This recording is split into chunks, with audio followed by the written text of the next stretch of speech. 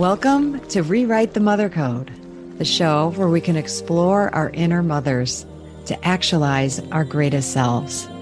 Through interviews with incredible guests, live coaching sessions, and my own experiences, we're going to dive deep into embracing feminine values and reparenting ourselves. So be prepared to show up, hold space, and be mothered in a way that you never have before, but have always needed. It's time to rewrite the mother code.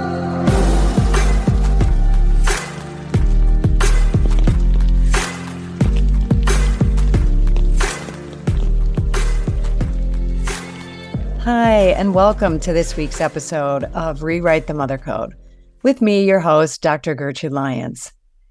I am so fortunate to have some of the most wonderful guests on my show. I'm grateful every time.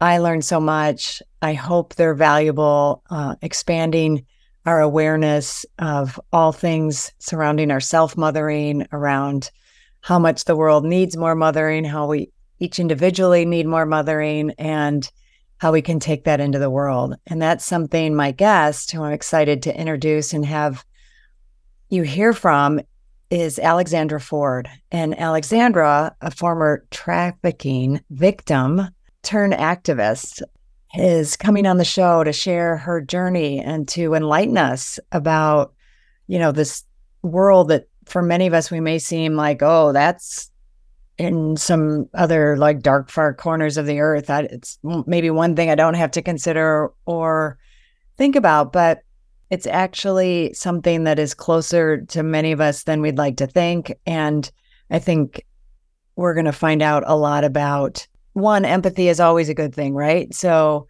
having compassion and being open for someone who's, vulnerable enough to come out and share about her experience, and then take that experience so she can inform and raise the awareness of others, is very brave indeed.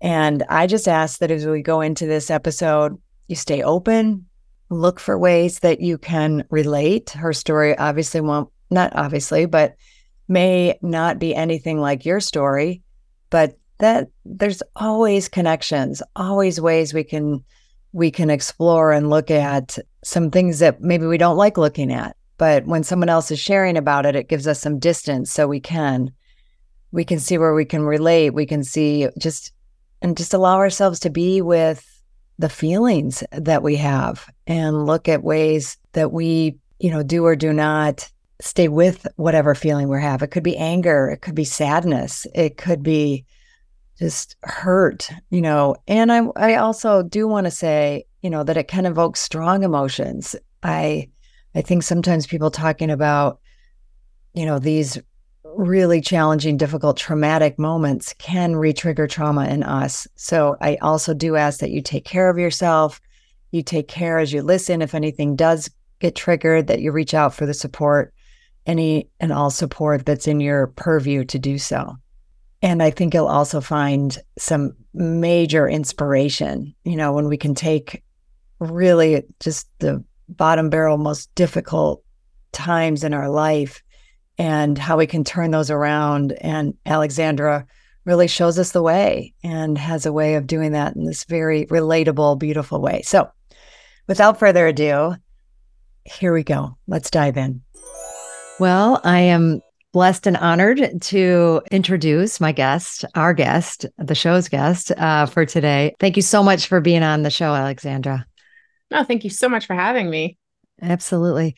I shared, briefly before you came on a bit about what you're doing and the difference and the impact that you're making in an arena that I think most of us would love to think wasn't happening or isn't happening near or around them, but it is, or it's misunderstood. And that's what I love about it, is human trafficking, and which is a devastating topic, to begin with, that we even have to talk about it, obviously, but that it's important that we understand it and have our awareness around it. Whether or not you have children, who knows how this is going to, strike you or but we want to be advocates. We want to be aware. We want to understand possible situations that we may have been in that we didn't Hmm. realize. And I think that's some of Yeah, your that's stories. huge. So it's really huge. And this is what you are out there in the world, vulnerably sharing, your story. You've founded a couple ways to do that. One is Uprising in Wyoming, and that's a whole. Hmm. I'll have you share much more about it, but that's an organization dedicated to raising awareness, educating, bringing you and others, to the table to help parents, children, people, everyone understand what this really is. And then, through your own personal work with the brand Laughing Survivor. And I know we'll talk about that in the name, where you live in British Columbia. So, Yeah. you're an activist, you're a trafficking victim yourself. You have incredible resilience and courage to be out there inspiring me and others to persevere and foster compassion, around this very painful issue. So I'd love to turn it over to you, Alexandra, and have you share some of your journey, and let's raise some awareness as we go here today. Yeah. Thank you so much. And I think you just hit on so many of the points that people can't see. I'm nodding along like, yes, absolutely. The Right? raising awareness, the idea that like we don't want human trafficking to be part of our backyard barbecues and everyday conversations, but the only way to make that happen is to first make it part of our everyday conversations, to be understanding what it is and who it happens to, and then we can work towards eradicating it. But first we have to understand it. And I think that is how I can jump into my story a little bit, because I didn't understand human trafficking. So my background, I'm Canadian. I was born and raised in Ontario. Very regular family. I had an older brother, older half brother. My parents were together. I say boring, like boring middle class suburban neighborhood, just like the absolute normal of all normals. And I put that in Sure. quotation marks. But Yeah. and at, I say around 11 or 12 years old, I actually kind of found my calling, which is like really early. But I had a teacher read us a story about a young boy in Toronto who had himself read a story about another young boy in Pakistan who had Mm. been exploited in child labor.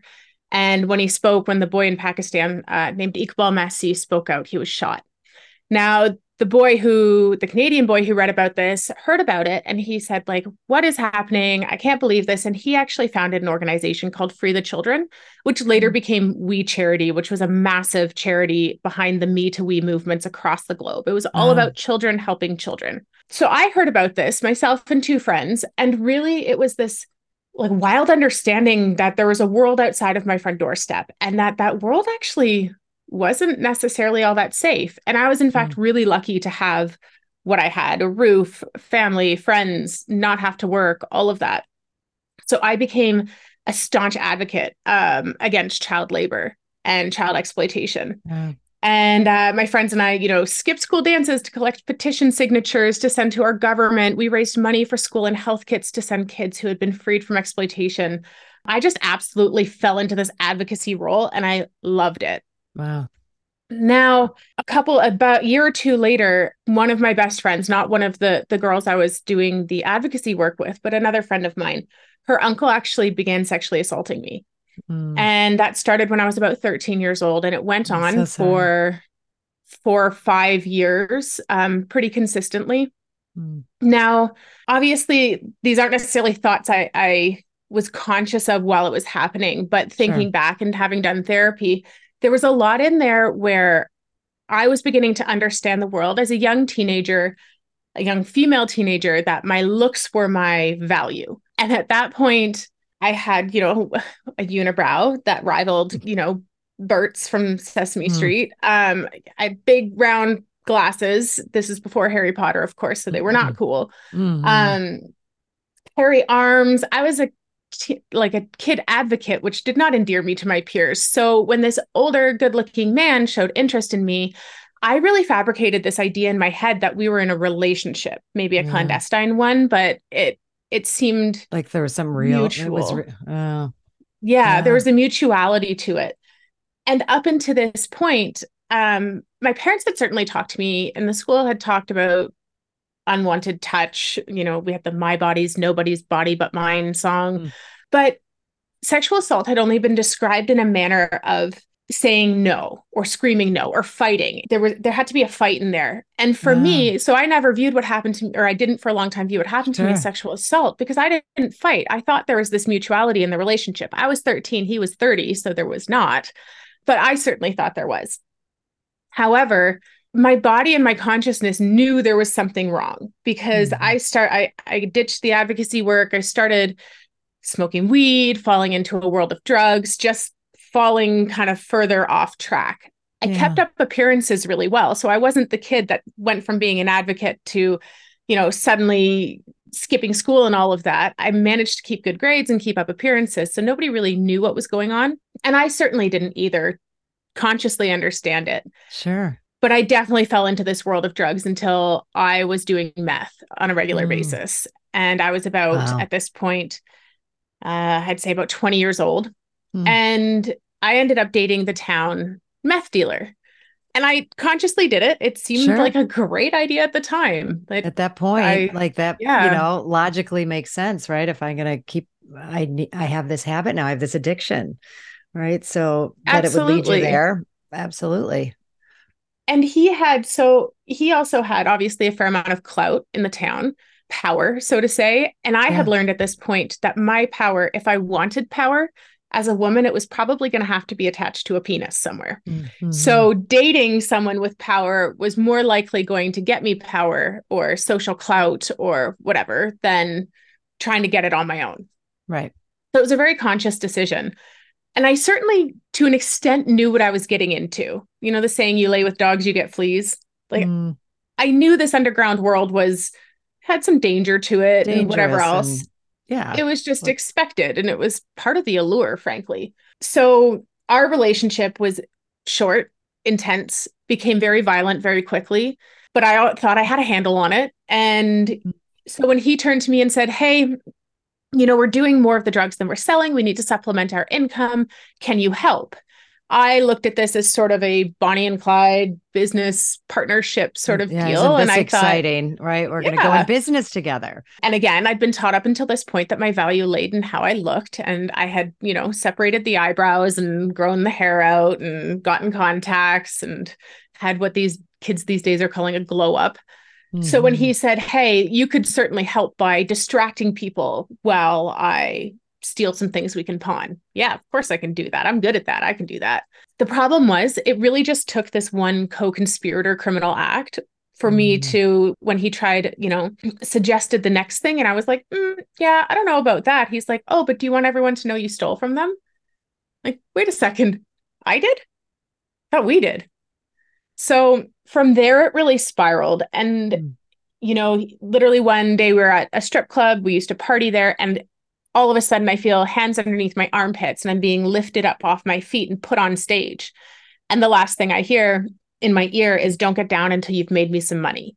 And, I had in the early stages of our relationship, I'd sent him pictures because that's, the millennial love letter, I guess. Mhm. And he had sold them. And then when I stopped sending him pictures, he took it upon himself to gather them through means of drugging my drinks until I was unconscious and then taking photos and Wow. selling them online. I never quite knew the extent of what happened there, and I chose not to dig. I didn't really want to Mhm. know.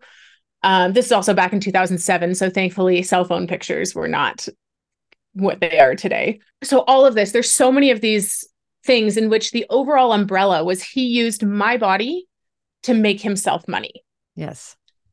Now, fast forward 10 years, I've escaped him. He found me about a year and a half after I escaped. I finally went to the police. We went through a full court case investigation. He was held in jail. When he got out of jail, he was actually killed in a situation unrelated to me. Wow. So that kind of put an end to that. I went to post-secondary education. I got a degree in criminology. I got a post-grad in victimology. I got an honors diploma in community and justice services. I went into the workforce, kind of revamping that I want to help people. I want to be an advocate and activist. Worked in the courthouse with police, with victims, with offenders, all of this. And all I ever understood my experience to be was domestic violence and a series of Mm, my own bad decisions. So I mhm, wore that shame of, I just made a lot of bad choices in my life. mm. Until one day I'm in Wyoming. I was living there and I met a woman who was doing some anti-trafficking work. And I said, I know nothing about human trafficking, but I'm an activist and an advocate, and maybe I can help. And as I shared my story with her, she was like, he used your body to make himself money. That's That's trafficking. trafficking. Yeah. And let me tell you, my mind exploded because Yeah. this is now 10 years after my exit. I've been through a court case. There was law enforcement involved. I have all of this experience in and around this field, and I had no idea. And for me, it was like, if I have no idea, how is anyone Nobody else else is going supposed to to. know? Right. Right. And Yeah. that's how I got involved in this work. And that is how Uprising was, well, co founded. It was myself and Terry, that woman I was speaking to, who co founded Yeah. Uprising. Wow. Thank you. Is like the first thing I want to say, because I think it would be so easy to experience what you experience. Like, sure, maybe do your own healing, but the courage it takes to then be public with it in the service of helping others is a big deal, right? Thank you. And to share, and just even to share what you shared. And I know we're going to get into how you call your brand Laughing Survivor, because that's an important aspect of, it's okay to be that way, Mm-hmm. around this, when you have a purpose around it. When you've done the healing and you're not like covering up painful things with laughter. That's not the point, I know. So we can say a bit more about that maybe, but I just want to underline, because I talk about this, in the mothering realm, right? Rewrite the mother code, like what's happening in our culture around decisions we make in that whole process, right? Just the fact that Yeah. we think mothering is exclusive to women who have children, when no, actually we all mother, right? And then there's all those decisions that you can make. And I'm not putting this at the same level, but I want to like generalize it in a way that, this is why I think, again, it's so important, is when you don't know, you don't know, and you don't know you have choices, you don't know you have options, you don't know, that things may be being done very poorly in an arena in these choices, but it's all we know about. So that's what we think we have to deal with, right? Like, with limited knowledge, we're just going to make what sometimes are bad choices and we don't even know it, right? We're just fish Mm-hmm. in water in that regard.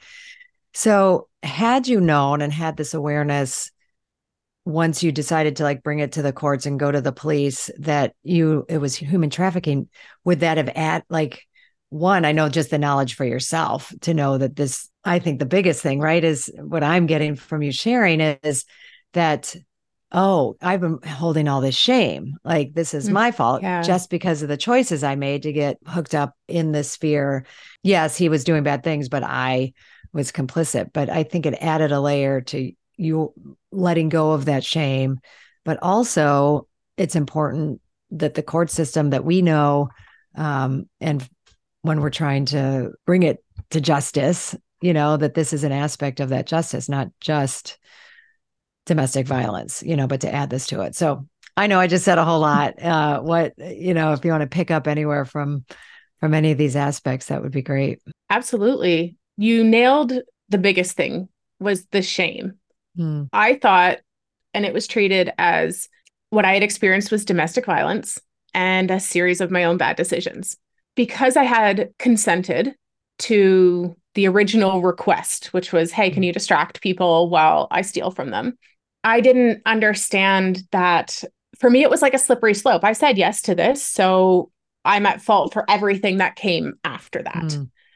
I didn't understand that the emotional and physical violence I was experiencing meant that I was coerced, and Mm-hmm. coercion and consent can coexist. And if they do, the coercion voids the consent. And this is Mm. a subject and an area that I talk about, and I one of the hills I will die on, because Mm-hmm. it is one of the most complex ideas when it comes to consent surrounding sexual intimacy. It's again the idea, I understood sexual assault to happen if someone was screaming no and trying to fight. That narrow minded, that myopic idea of what sexual assault meant that even though part of me absolutely knew that there was something wrong with what was happening with my friend's uncle, I wasn't screaming and fighting and saying no. Yeah. So I again wore that blame. And even in the way, so we did go to court against him. And even in the way, I remember his defense attorney asking me a question, weren't you excited by an older man being interested in you? Well, yeah, I was 13. That shouldn't have been on me.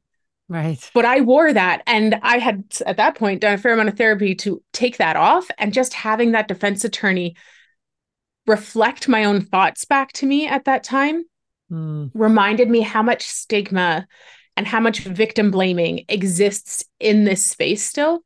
yeah. When it comes to trafficking, like I think I can't say we all know, but it's becoming fairly, I think, common knowledge to understand the stigma that people who experience sexual violence have to deal with Mm, and the victim blaming and all of that. sure. Human trafficking is on a whole other level.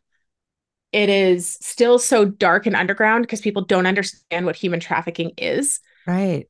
And there Well, is I still didn't until so I, I exactly, mean, well, I right? thought I did, but, and maybe you can say more about this, but of course, we only have a Hollywood, or I guess Yes. I'm going to call it worst case. I don't know, the like explicit, like stealing a child from their home and putting them in a, in a situation, right? Like, I think that's generally how I had understood it until Oh, now. me too. The movie Taken, right? Yes. Yep. That's like somebody's stolen. There's a lot of, screaming white van, whatever it is. And it's usually a large crime ring. They're transported over a border of some kind. Maybe there's a shipping container involved, like something like this Yeah. is the image that people have of human trafficking, when in reality, it can be in your own neighborhood, a boyfriend saying, "Hey, we're not going to make rent this month. Can you go see if you can like shave a couple $100s off by spending an hour or two with the landlord?" That right there, Mhm. depending on the circumstance, it like details and all, but that can be Yeah. trafficking. So we need to, that's one of the big awareness things is to bring more awareness to it. So both awareness helps to counteract shame and stigma. Yeah. And not just so the community knows what human trafficking is, but so people who are being trafficked go, oh, this isn't my fault. Yeah. Okay, I have somewhere I can turn. They're not just going to be like, well, you made some bad choices. So you got to, you made your bed. Now you got to lie in it. Hmm. Like you're complicit. And I just think that is Mhm. so important and critical, especially in this arena where it's still, I say still, like I don't know, I do hope there'll be an end, to this stigma, as you said, but myth or belief that like it's the woman, somehow it ends up like the woman's fault, or I'm going to say women because we're women, but obviously it's not gender specific in this regard because young boys are exploited as well. But that understanding, like that can be just enough for somebody to hear, to then look at a situation that they may be in that someone has told them is fine, or it's this, or they're manipulating them in some way that they've rationalized, but known it's not okay, but somehow rationalized, like you were saying, right? In your situation, like, well, and this is where I think it gets tricky too, because, like with you, with your uncle, like the attention feels good. Like to have an attractive older man, like pay attention to you when you're dealing with other stuff in your life, like can feel good, right? But then that gets turned against us, right? Because Yep. like you said, like it doesn't matter, it's wrong and it's against the law, and that has nothing to do with like what's wrong about it, right? I mean, I think about other things like raising awareness, particularly with teens, like mad, and drunk driving, and I mean, my kids who are grown now, but it was very clear that you don't drink and drive. Like, and there Mm-hmm. was nobody argued that. Nobody tried to rationalize it. It had been, educated significantly to them. And then one day they were talking, I hear them talking, and they're like, in what context? I can't remember exactly, but in some context, they were talking about somebody who was driving while they were high on weed, Mm. but that was okay. Like like what I said, that's not okay. Like they're impaired. They're like, wait, no, it's just weed. It's not, they weren't drinking. Like it was that fine of a line. Like, okay, we know drinking isn't, but nobody told us weed wasn't, going to possibly impair our driving decisions. Yeah. So we have to get that explicit, and especially with the teen mind, let alone then us, as adults who want to just then block out anything like that as a reality, right? We just don't Hmm. want to grasp it. It's a reality. And I think that's why it's so important to put it like, and I don't mean to make this sound like negative, but in our faces. Like we have to have this in our face or we won't recognize it when it's possibly going on right around us. And as I'm sorry, because there's things I've read or listened to, and I'm not sure if you have already said it, but how often things like this mostly happen with people that right? Or this isn't the random person that comes and steals you off the street. That's probably like it happens, but way, way less than the somebody getting into your life. And I'm just wondering, well, first, if comment on that and then share when you're educating, like how, you kind of bring to light, like what are the things to look for? What are the signs that, so we can all be, mothers to our own children, mothers to others' children, and to ourselves if we've gone through it and didn't realize what something that we've been through could be, this. Yes. Yeah. Yes, absolutely. So I think one of the myths, like or kind of overarching myth that Mm-hmm. I always want to bust and I will shut down as quickly as I can is I always see these things that go around the internet that say if you find a rose under your windshield wiper, or traffickers will put peanut butter on your door handle or something, like these just super random weird things. The idea is that someone will target your car in a public open space like a mall parking lot or something like that, somehow target you randomly like that. As you pull out, you will not know you're targeted until whatever it is you go to clean your windshield and peanut butter smears across it. So now you have to pull over to clean it, and at this point they'll come and they'll snatch you and take you away. So, and it's so many different versions of this, but Wow. the idea, the crux of it, like comes down to the white van snatching a kid off the street corner or something, right? Mm-hmm. And I want to shut that down. So that I'm not saying it never happens. I'm saying in all of the work I've done and all of the work my colleagues have done, both law enforcement and survivors and victim advocates, I would dare say it is about 1% to less than 1% of cases we deal with. Less than Wow. 1%. And that's what we see. That's That what is what gets you published see. as how you're supposed to protect yourself. Wow. Yes. And that's not going to be helpful. So I will can tell you a little bit about how to protect yourself and how to look for Sure. signs. Yeah. So protect yourself, your loved ones, your community, all of that is going to be first and foremost, talk about consent. Talk about what consent is, because consent is not just someone not saying no, right? We need to it's no longer no means no. It's now Right. yes means yes. And that yes needs to be freely given. It needs to be reversible. It needs to be informed. It needs to be enthusiastic, and it needs to be specific. Mm. So we need to be understanding consent from a very, very, very young age. That's something. I have a 4-year-old and a 2-year-old, and I already talk to them about consent. I don't necessarily talk to them about consent in a deep sexual manner, but Sure. when my son steals his sister's toy, like, oh, did you ask her consent before you took that? It doesn't need to be a word that is Mm-hmm. steeped in, sexuality or anything like that. It For means sure. permission. Well, So normalize it. You're normalizing exactly. that word. So then our brain, everything is going to feel much more free to use it. Um, Mm-hmm. and doesn't have to distinguish, right? Like Doesn't this get is, kind of shoved in that corner of that thing we yeah, talk about once every 3 years where everyone's deeply uncomfortable and tries to end the conversation as exactly. quickly as possible. The other thing is I am not someone who believes in teaching from fear. I teach using connection and laughter. That's part of the laughing survivor thing. When it comes to online safety with kids, I do have to inject a little bit of fear in there because Yeah. people need to understand the risk they're taking. So when I'm telling you your kid is not going to get snatched off the street while they're walking to school, or the likelihood is, less than Less than one. 1%. What I will tell you is that law enforcement I've worked with, or people who work in the internet crimes against children division have told me that if your child has an online presence, whether that is because they have their own phone and social media or because you are posting them on yours, it is not if a predator sees them, it is when. Mm. They will be seen by a predator online. Now, does that mean throw your phone in the fire and never post anything? Not necessarily. Does it mean I'm shaming you if you do choose to post pictures of your kid? No. I'm saying be smart about it. So the first thing, back to school time is now, right? Right. Please do not post a picture of your kid holding a little board saying, this is my name. I'm this years old. This is the school I'm attending. This is my teacher's name. This is what I want to be when I grow up. This is my favorite color. Like all of this, because guess what? You have just handed someone a bunch of information that, especially younger kids, if they come up and someone comes up and says, hey, your mom sent me, I'd love to get to know you more. Oh, I know you go to this school, or they message them online. They have all this information about them.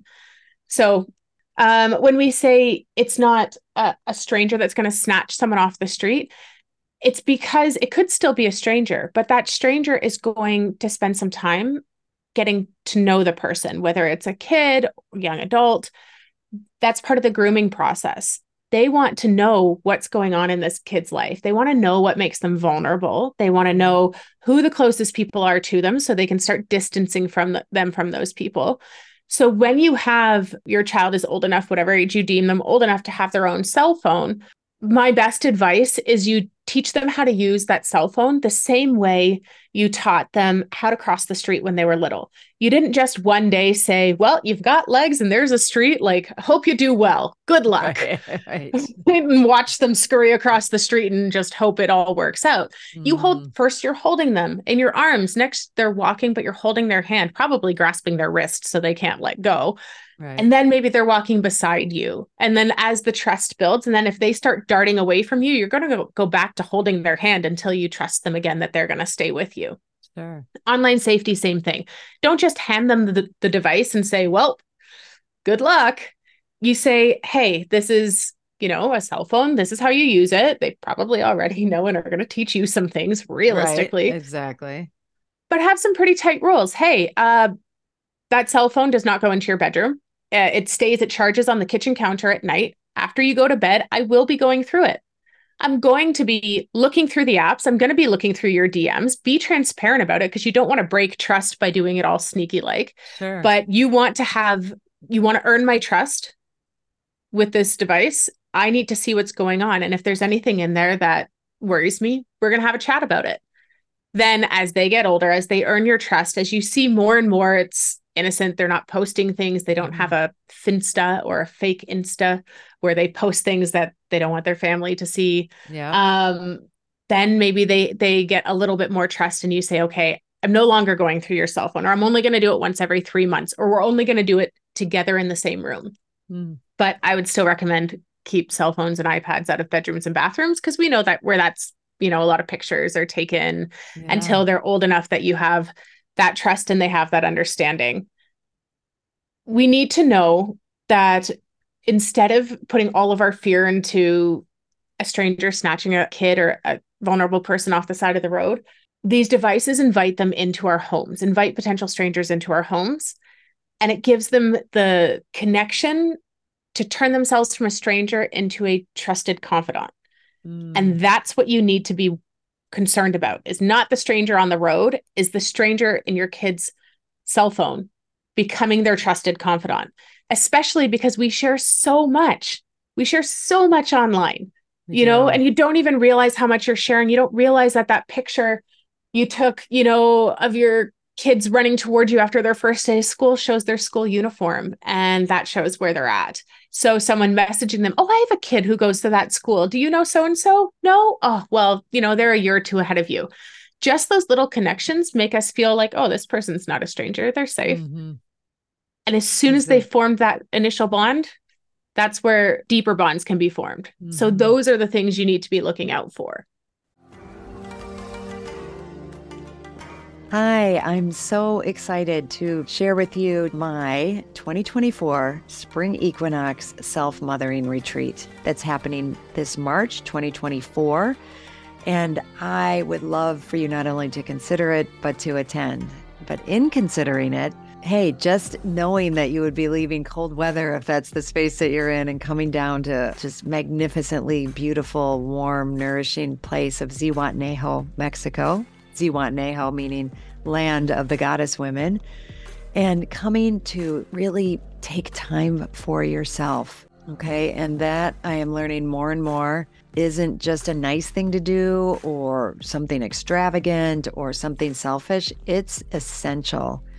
And I really want you to take it seriously to consider, just think about what would it take for me to go. It's a 5.5-day retreat, getting from where you are, getting there, landing there, and then being in a space that is all about you. It's all about nourishing you. It's all about tuning into you, using everything around us, the nature, the food, the beautiful people, the rituals, ceremonies.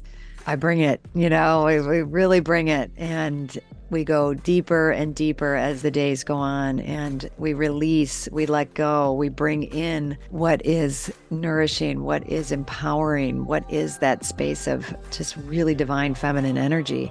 And we do it in the community of women. It's not for everyone. I will be honest, if the idea of leaving and not making it work or it's just too hard, not for you. If the idea of, spending that amount of time inwardly focused and going to that level of self-awareness doesn't sound like something you're willing to do or put the time and energy into, then it's not for you. And it's good to know that, right? So this is for people who are serious about what it means to mother themselves, what it means to take time for ourselves and that gift and what that gift can bring to us. It was originally right after my fall retreat. It filled right up. But now some people, it turns out, are not able to come. So I do have a handful of openings. And if you're listening to this and you're willing to take that step, please reach out to me. We can do a discovery call or you can put a deposit down. I would love that.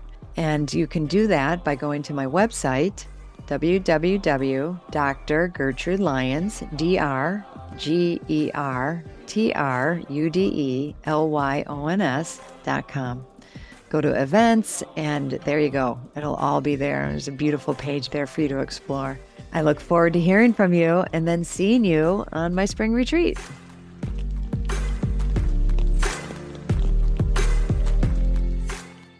No, thank you so much. Because I know, I'm past that age and oh my God, I'm so grateful for so many years of my children's upbringing. We didn't have social media wasn't a thing. So when they were little, right? But then as teens, and I did see some things happening. But I just look back and grateful because I didn't have all of this information, or go to at that extent. That didn't happen. Just feels sometimes like luck, right? I'm grateful because, and I think that's where we have to watch. That takes time to. And they're going to resist it. They're not, most kids, especially when they get to be teens, are not going to be happy about you having their cell phone, or saying you're going to look. This takes, building a relationship and you being willing, especially when they get to be teens, to be the bad guy, to have them not like you because of it, because it's really our job to keep them safe, not have them like us. Right. And I think that's what is so powerful about what you're saying, and being that person that it is somewhere where it's like, we do need to be a little paranoid. We don't need to be obsessed by it. We don't, we don't have to 24/7 check their phone or, hover. We want to build some trust. But I like what you said. It's like, it starts out pretty intense, but then they build trust with you. And this is a great arena and place to do that, to build that trust, and yay, it helps keep them safe. Right. But we need those ways to build, right. To build that trust with them and to have that. I was going to say, and it helps build trust within them as well for themselves, like trust within themselves as they see that you are starting to trust them. That helps. Oh, I'm trustworthy. Like this feels good. It feels good to be trusted by my mom or my dad or my aunt or my uncle or whoever. It feels good to know that I have them to turn to. They have my back, but I've demonstrated that I'm trustworthy and they're now giving me, a little bit more space.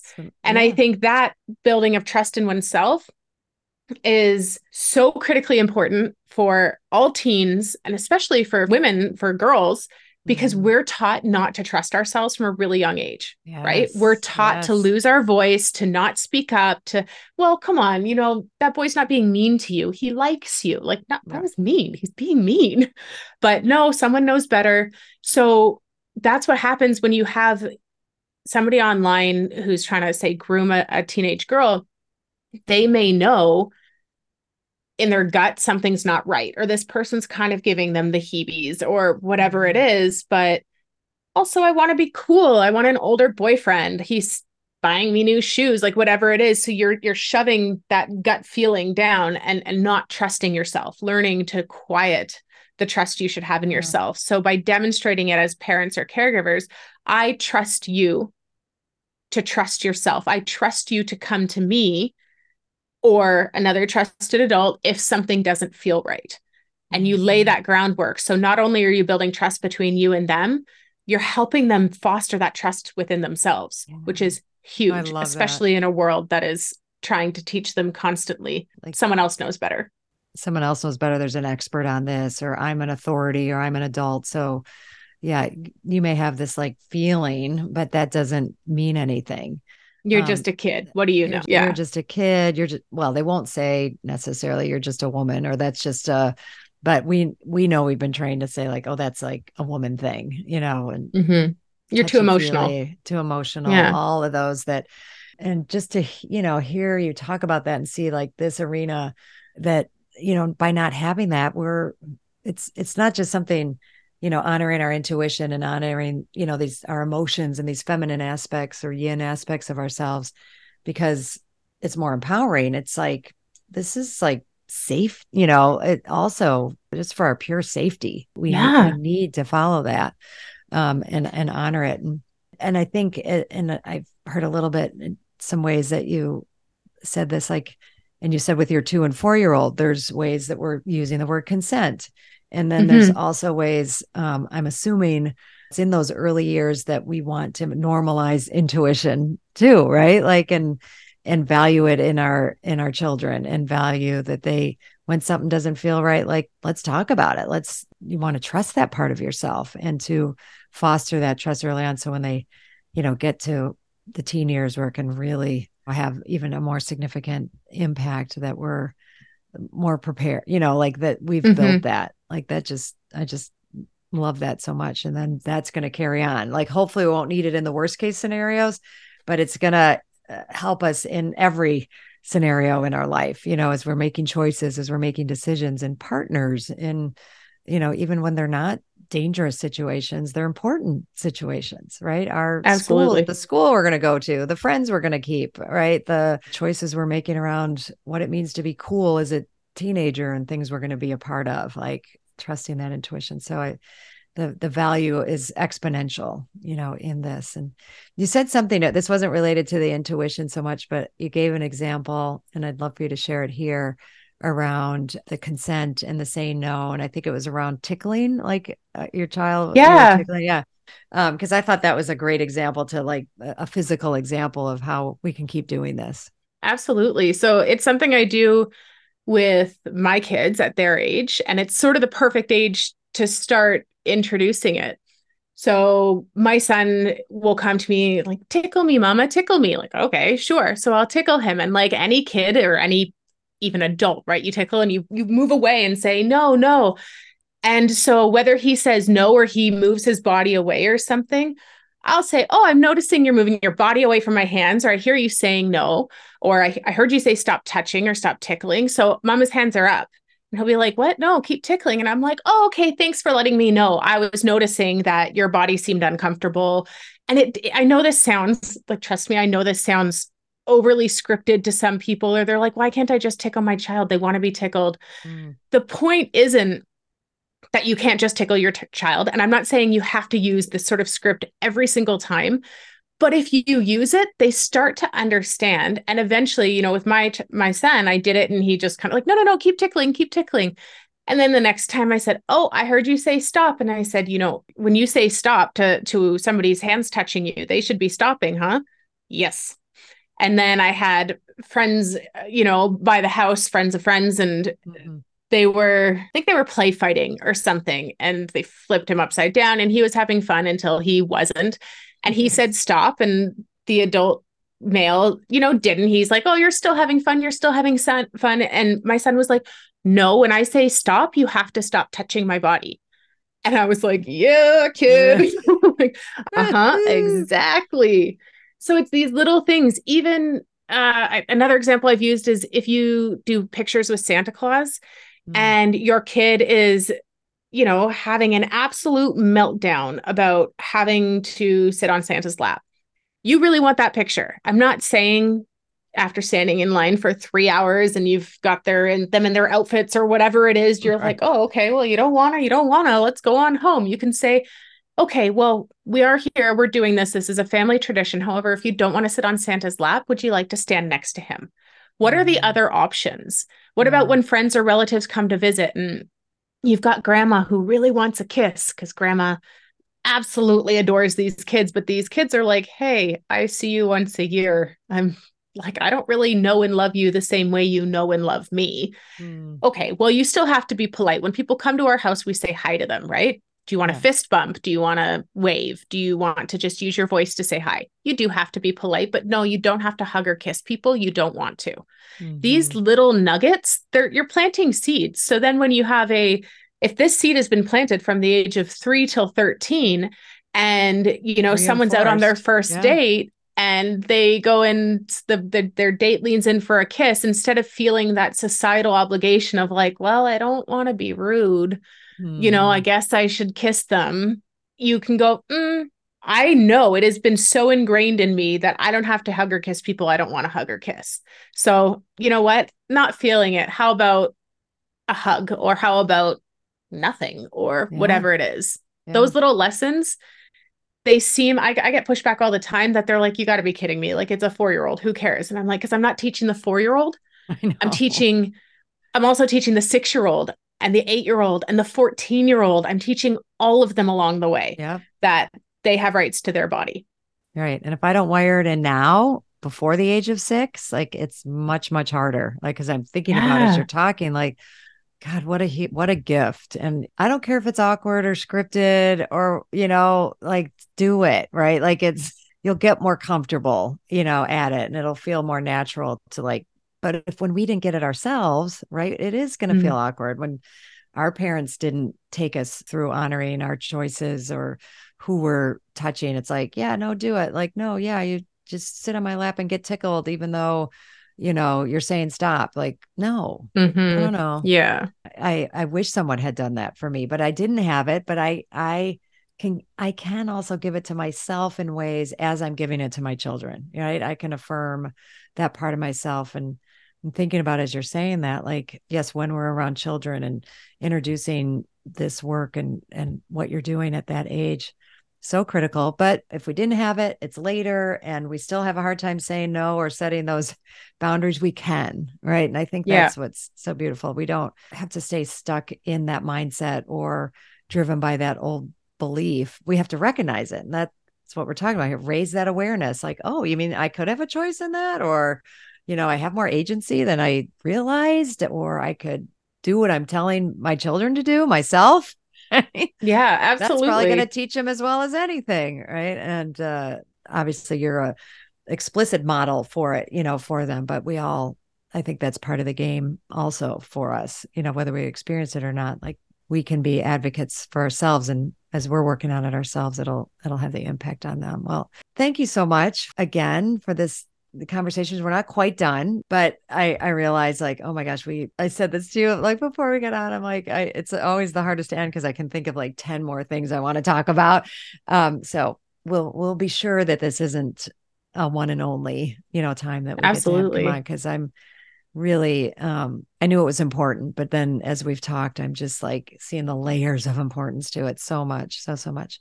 But in the meantime, people can learn more about you and what you're doing and find ways to like bring you into their community, get educated, like just all the ways and learn more themselves, all of that good stuff. How best for people to do that? Where will they find you? I'd love for you to say it out loud because Absolutely. even though it'll be in the show notes, I want people to hear it. Well, I can share myself personally. You can find me at The Laughing Survivor. So on Instagram at The Laughing Survivor, on TikTok, though I'm still not sure if I like being on TikTok. I feel like I'm a little old for TikTok. I don't know. Anyway, I I'm don't still either. learning I'm social confused media. about that. Yeah, I can't quite figure out why I have to show up in 7 different places and post the same thing everywhere. So The Laughing Survivor, thelaughingsurvivor.com. Instagram is where I'll show up mostly. So The Laughing Survivor on Instagram. If you go to my website, you can sign up to hear more about my book when it comes out. I'm writing a memoir. I'm super excited for that. Now, if you are more in and around Wyoming area, it wouldn't be me directly you're connecting with, but Uprising, my nonprofit there, we focus mostly on prevention education. So we do camps for kids, training for parents and caregivers. We do law enforcement training. We've worked with law enforcement to do sting operations, just all of the prevention and education side of things. And you can find Uprising at uprisingwyo.org. So that's uprisingwyo.org. And Great. reach out to them. I'm still very involved with Uprising. You'd connect directly, most likely, with Terry Markham, who's my co-founder. Wonderful. Well, excellent. So I'm glad to have that. And again, I'll say it'll be in the show notes, but that's okay.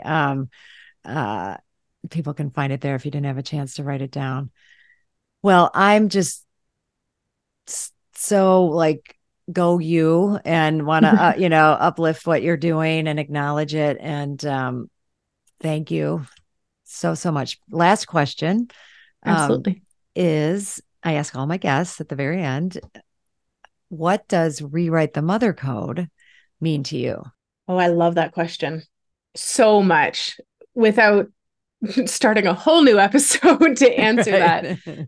I've mentioned my kids are really young, and becoming a mom has easily been one of the biggest challenges for me for several reasons. One, my trauma and what that means and how I parent and how I experienced being pregnant and giving birth, like all of that became really, really complicated. But it was also mostly it means challenging the status quo for what is expected of motherhood, Yeah. from how you're supposed to talk to how you're supposed to look to how much you're supposed to love it, to like all of that. Because I have, one of my best friends who I refer to as the Earth Mother Goddess of women, because she has always wanted to be a mom, is everything mom, is just amazing. And then I look at myself and I'm like, it's not me. I don't love babies. I adore my children, but Yeah. illogical toddler tantrums will sometimes feel like they'll be the death of me. So not loving the first several years of motherhood has been so complex. And so Mhm.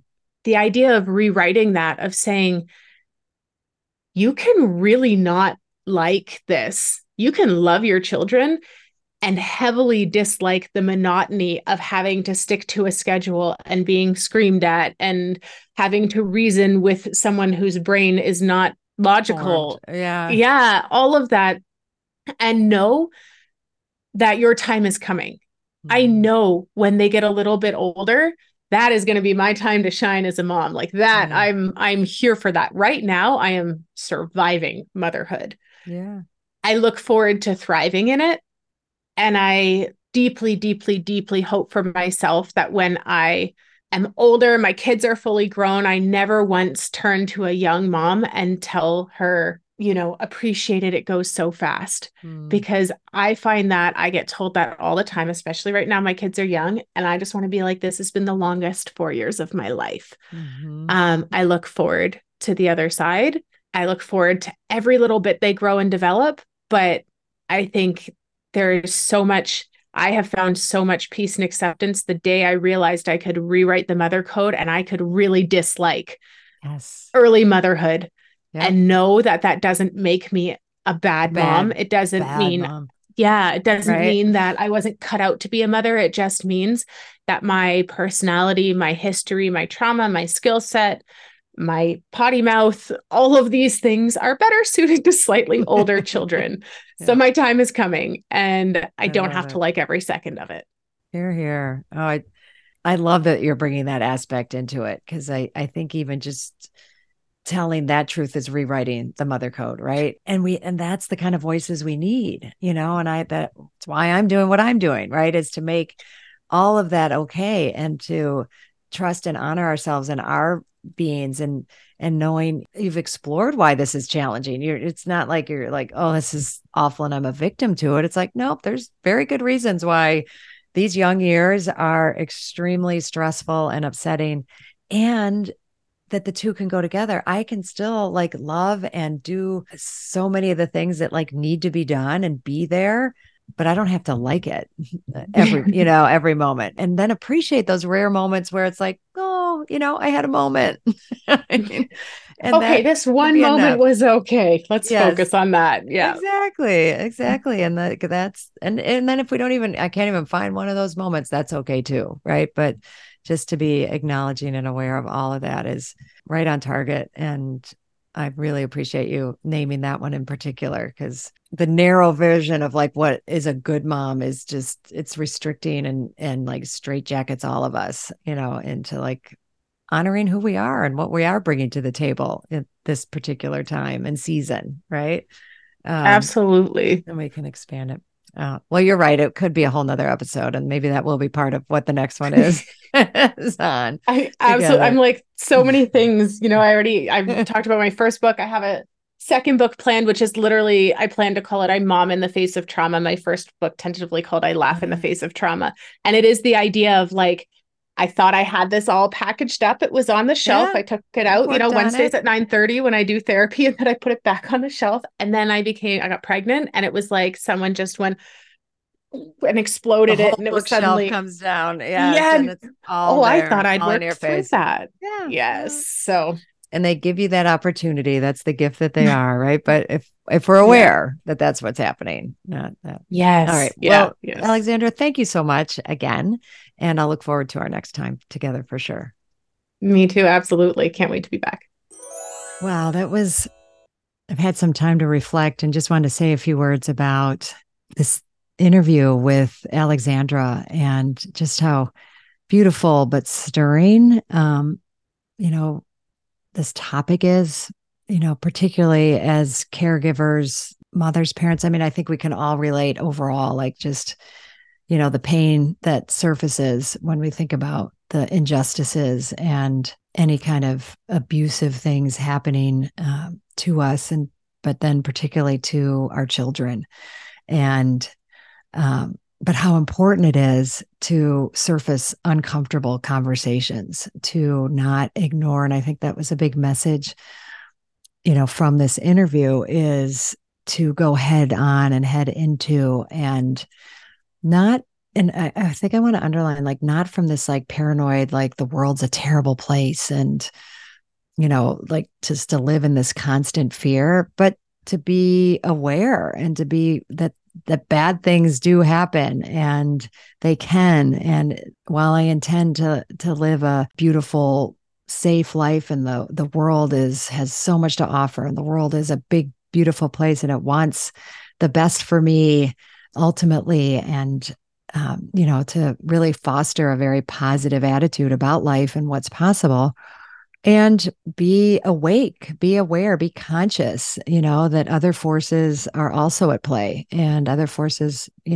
negative forces are there, they're present. To me, it's a real call to consciousness, and just, being present as much as possible in our day to day, noticing, being curious. And then when you have inklings of something being off, or, whether it's in your direct sphere, or in your neighborhood, or around other kids or people, or even family. Because as Alexandra said, she was sexually abused by a friend's uncle. And that's as we know, the most common way it happens is familiarity of some sort. So, again, it's not like we're not going to like trust anyone, but we're going to notice, and we're going to be aware, and we're going to give our kids, just like I love the example of like, we're going to train our children not to walk into traffic, and teach them what it means to cross the street and how you do that safely. It's like, how am I in the world safely? And that I have. And I just love the empowerment, the agency of like, this is my space. This is my body. I get to decide who, how, when, to what degree anyone's going to be in that space. And my space is valuable. I'm valuable. I'm precious. I'm a precious child of God, if you want to look at it that way. And I am going to take care of myself. I have value. And I think that was another big piece that was really resonating with me is, when we have doubts about that, or when as young women or young girls, I know this is changing so much, but there's still so much debunk and unwire and rewire about our value as women, and that our bodies have value and that we can be in them in ways that feel right to us. And I could relate very much to what Alexandra said. Is like, ooh, when I started getting attention for being attractive, or, maybe that's where my value is, because look at all this attention and affirmation. And if I haven't learned how to affirm myself or provide, my own ways of feeling good about myself, I'm going to rely way too much on that external affirmation.